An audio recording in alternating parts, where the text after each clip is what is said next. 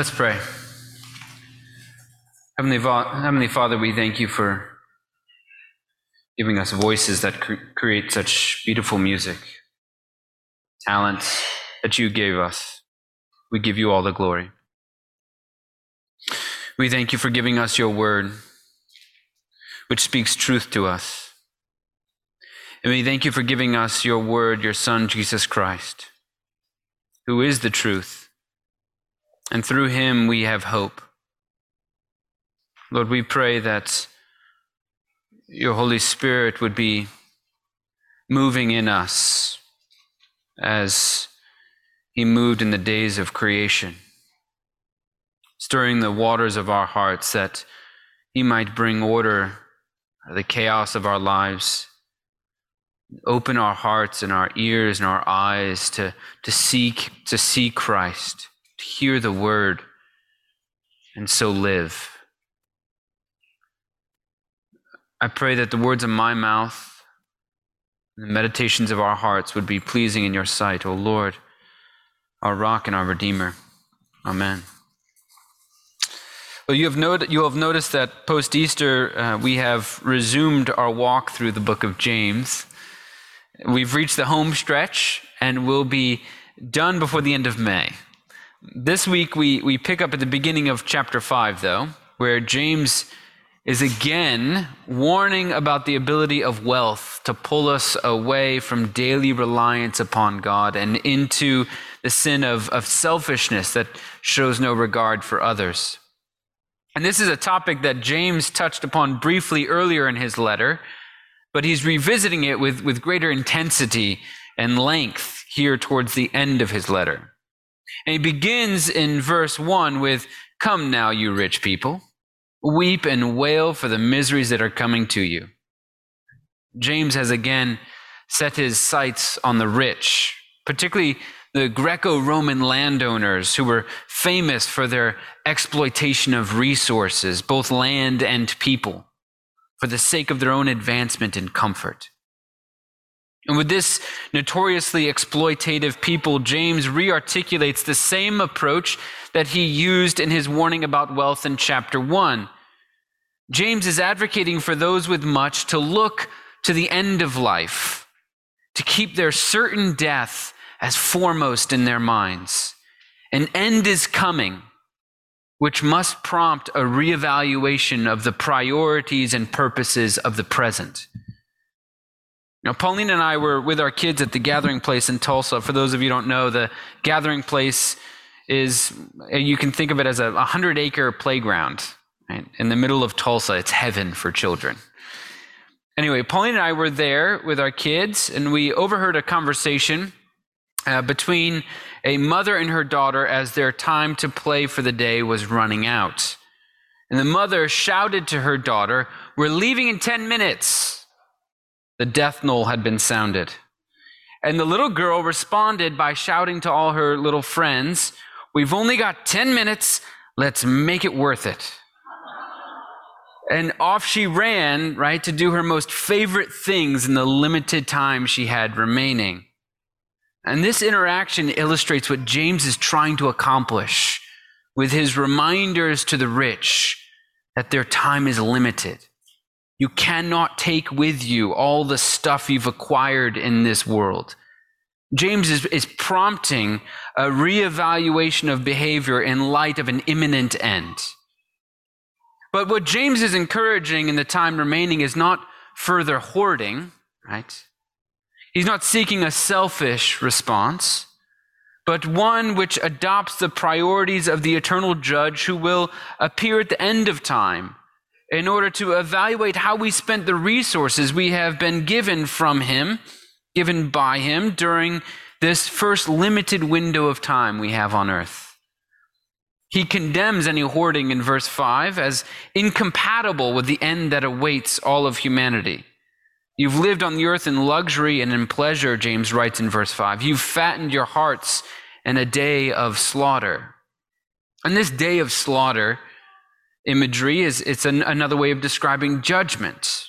What James is saying, therefore, is not just that our time is limited, but that it will end in judgment. And each one of us will have a day in court before God, the giver of all good gifts, the creator of all people, and he'll call witnesses to testify against us. That's how the window of time we have on earth will end. For some, it will be a rewarding day, and for others, it will be a great day of shame and loss. There will be weeping and wailing for the rich who spent themselves, often at the expense of others, trying to accumulate goods that provided comfort and significance in this world. The rich who trusted in their own abilities and wealth, but not in God, will discover that they have made themselves strangers to the one who created them. And so James, his prescription, what he is calling for, is for the rich in verse 1 to preemptively weep and wail now, in anticipation of the weeping and wailing that will involuntarily be brought upon them on the day of judgment. He's instructing them to give up their goods voluntarily before they're stripped from them. He's inviting them to adopt the way of our Lord Jesus Christ before the judgment comes. In 2 Corinthians 8, Paul describes the pattern that Jesus laid out for us. He writes, "For you know the grace of our Lord Jesus Christ, that though he was rich, yet for our sake became poor, so that you, by his poverty, might become rich." Jesus did not cling to the wealth, the comfort that he enjoyed as the eternal Son of God. But instead, he became a human being, and he experienced the misery and the frustration and the weariness that's common to all who live in this broken world. He was born to poor parents, and he relied upon a group of women to support him financially in his ministry. Wherever he went, he crashed on people's sofas and he ate their food. He lived a humble life, and yet he did this out of love for humanity. For by his poverty, many were made rich. He descended to humanity and into death so that he might raise humanity up in his resurrection and ascension. Jesus is the vehicle of our salvation, gladly carrying on his back all those who come to him in faith through death and into new life. And he can do this because he met death as a human being, and he was victorious in the fight. And all who entrust their lives to him in faith will therefore likewise be victorious. Despite that his story ended in victory, though, the pattern he laid out for us with his life took the shape of a V, as in victory. And it's those who empty themselves for the sake of others who will be filled and fulfilled. It's those who go down who will rise. Therefore, James is calling the rich to voluntarily give up what they have now and offer it to the poor before it's taken from them. He is calling them to weep and wail now so that they might rejoice later, when in the judgment Jesus will lift up the lowly, make the poor rich through his pardon and love. But what does this have to do with us? James is writing to wealthy Greco-Roman landowners, which we are not. How then should James's warning to the rich impact us? It's true, James was most likely writing to a particular population of people in the ancient world. However, money has maintained its manipulative qualities with time. It's an idol that humanity has adored for millennia, one which America in particular has blindly enshrined in the narrative we pass on from generation to generation. And the American dream and the gospel diverge in significant ways. But it's the American dream that often sets our expectations, our understandings of a good life. A good life in America is measured in possessions, in vacations, in food and clothing and cars and houses, and the list goes on. Simply growing up in this country means there is a desire in me and in you for more. And this is a desire common to all of humanity, as evidenced by the fact that Adam and Eve were dissatisfied with being denied just one tree. But in America, this unhealthy desire is exaggerated, it's encouraged. One scholar writes, one of the sins for which God condemns these people is their selfish accumulation of money and things. In the Western world, where amassing material wealth is not only condoned but admired, we Christians need to come to grips with this point in James and ask ourselves seriously, when do we have too much? When do we have too much? It's a question we don't always ask because we have an easy, ready-made answer: storage units. With storage units, there's always room for more. We never have too much. John Mark Comer, in his book, The Ruthless Elimination of Hurry, writes, "We, like Egypt, have to build our own supply cities. We call them storage units. They are a $38 billion industry in the U.S. alone, taking up 2.3 billion square feet, enough for every single American to have over 7 square feet to themselves, meaning we could practically house our entire nation in our storage units." And my point in quoting Comer is that you don't have to be rich in America, right, to fall victim to the kind of hoarding that James attributes to the Greco-Roman landowners in chapter 5 of his letter.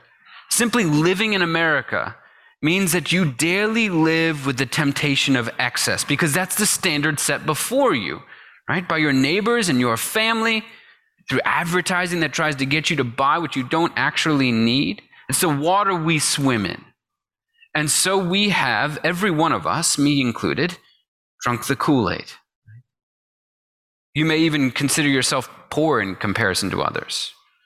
But again, our perception of poverty is skewed by our cultural expectations and cultural realities. In comparison to the rest of the world, to which we're very much connected, we're far from poor. Comer points out, if you make $25,000 a year or more, you're in the top 10% of the world's wealth. And if you make $34,000 a year or more, you're in the top 1%. Right? With numbers like that, if James is targeting anybody in the modern world as rich, we would certainly be in his sights. The bottom 70% of the world's population possesses just less than 3% of the world's wealth. That is a little bit of money spread to a lot of people. And yet Comer points out that these are the people who make our socks and shoes, our smartphones, and our Star Wars lunchboxes, many of them working 7 days a week, 12 hours a day, in the sweltering heat of a factory in Vietnam or the cold of a cotton field in Uzbekistan just to survive, many against their will. I understand this criticism feels unfair because it seems unavoidable, right? And the problems are too institutional and large for us to have any ability to affect change. What do we do? I know that helpless feeling that gives birth to defensiveness and anger. My point in bringing this up is to say that James is writing to us in chapter 5 of his letter. Come now, he calls. Weep and wail for the miseries that are coming to you. He's calling out like that mom, you've only got 10 minutes left. He's trying to get us to reconsider our priorities and those things we look to for comfort and hope in this world. James is encouraging us to adopt a lifestyle modeled after the letter V, after the life of Christ. And so he brings us into the courtroom prematurely, and he assembles witnesses against us, inanimate objects that he personifies in order to let them tell their stories. And the first such witness in James 5 is rust. In verse 3, he says that the rust on your possessions will testify against you in the day of judgment. It's like he's going through our garages, our closets, our storage units. He's pulling out things we'd forgotten we even owned, and he's letting the rusted out tools testify to our excess. He's letting the dozens of shoes we own gathering dust in our closets condemn us, the dresses and shirts that have been eaten by moths. Right, all these things climb into the witness stand in James 5, and together they ask, you really need us? Would not the money you spent on us have been better spent elsewhere? Look at me. I'm all rusty, says the wrench. I got holes in me, says the skirt with the tag still attached. Weep and wail, James says. Get rid of it now before it's taken from you. Change your habits now, before the neglected stuff in your homes has the opportunity to testify against you. Press back with all your might against the narrative that says you need more. Be content with what you truly need, which is actually very little. And give intentionally to people who have less than you. Jump on the downward slope of the V. And Christ will raise you up. He'll make you rich with his pardon and love. And James then calls another witness in verse 4. He writes, "The wages of the laborers who mowed your fields, which you kept back by fraud, cry out." Again, James personifies an inanimate object, this time wages, pay. And together the wages cry out saying, "We're not enough. We cannot provide for the people who serve you by sewing your clothes or making your toys or harvesting your food." Together the wages testify to the ways we participate in the enslavement of a people who are far removed from our sight, living in Southeast Asia or all throughout Africa. Weep and wail, James says. Consider more closely what you buy, and if paying a fair wage means buying less and paying more, then save your pennies and learn to live without. It's a practice that will help you in pushing back against the American dream and instead adopt the way of the gospel. You're called to mimic the lifestyles not of the rich and the famous, but of the poor and obscure. If anything, the practice of deprivation will develop in you more compassion for the people who truly have nothing. The experience of unfulfilled desire in you will better attune your ears to their cries for mercy and for justice. You'll be able to not only hear, but to receive their testimony against you. Your weeping and wailing will become genuine, your penitence sincere. As a consumer, you have the ability to communicate, right, to manufacturers and designers a changing appetite for goods unjustly produced. Through your self-denial and discipline, God will answer the cries for justice that arise from a weary and exploited people, and he'll make himself known to them. Finally, though, James calls a third witness. Right, we've heard from rust. We've heard from wages. In verse 6, though, the righteous one takes the stand. You have condemned and murdered the righteous one who does not resist you. Right? Whoever this righteous one is, he takes the stand and he says nothing. He makes no accusations, offers no objections. He's silent. Scholars are uncertain as to who James is identifying as this righteous one. Many say it's the same people who have been exploited, whose wages have been withheld. They propose this because of the silence of this righteous one when he takes the stand. Scholars point out that the exploited worker offers no resistance because they have no power. What would resistance accomplish apart from further crushing their hopes? The scholars who propose this may very well be right. This may be who James calls the righteous one in verse 6. However, when I read about the condemnation and murder of a righteous one who puts up no resistance, I can't help but think of Jesus. The prophet Isaiah describes the death of Jesus in the Old Testament passage read for you earlier. He was oppressed and he was afflicted, yet he did not open his mouth. Like a lamb that's led to the slaughter, and like a sheep that before its shearers is silent, so he did not open his mouth. And this prophecy found its fulfillment in Jesus as he stood in front of Pilate and offered no defense of himself. Mark's gospel states that the chief priests were standing there accusing him of many things. And Pilate asked him again, "Have you no answer? See how many charges they're bringing against you?" But Jesus made no further reply, and Mark says Pilate was amazed. Jesus was literally in the witness stand in Pilate's court, and he made no accusations. He offered no objections. He was silent. And the reason he was silent was for you. Not because he had no defense. Quite the contrary, he was an innocent man, accused by a people who couldn't even agree on why they wanted him crucified. He was silent because he was there to die in your place and in my place. If he would have spoken up, it could have been only to condemn us. And so he remained silent. The evidence against us is clear.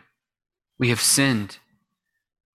And what we have done and what we have left undone in thought, in word and in deed. We have hoarded. We have benefited from systemic injustice that withholds proper pay from people on the other side of the world. In many, many ways, we are guilty. And yet, he sits in the witness stand. He makes no accusation against us. Instead, he takes the witness stand and he silently offers himself as a payment for our guilt. And the prophet Isaiah makes it explicitly clear that this is what Jesus was doing with his silence. In verses 5 and 6, Isaiah writes, "He was wounded for our transgressions, crushed for our iniquities. Upon him was the punishment that made us whole. By his bruises we are healed. All we like sheep have gone astray. We've all turned to our own way, and the Lord laid on him the iniquity of us all. By his bruises we are healed." Jesus offered himself in our place so that by his death we might be pardoned and forgiven. In Jesus, therefore, we live in this life, sinful people, but we live without fear of condemnation because of Christ.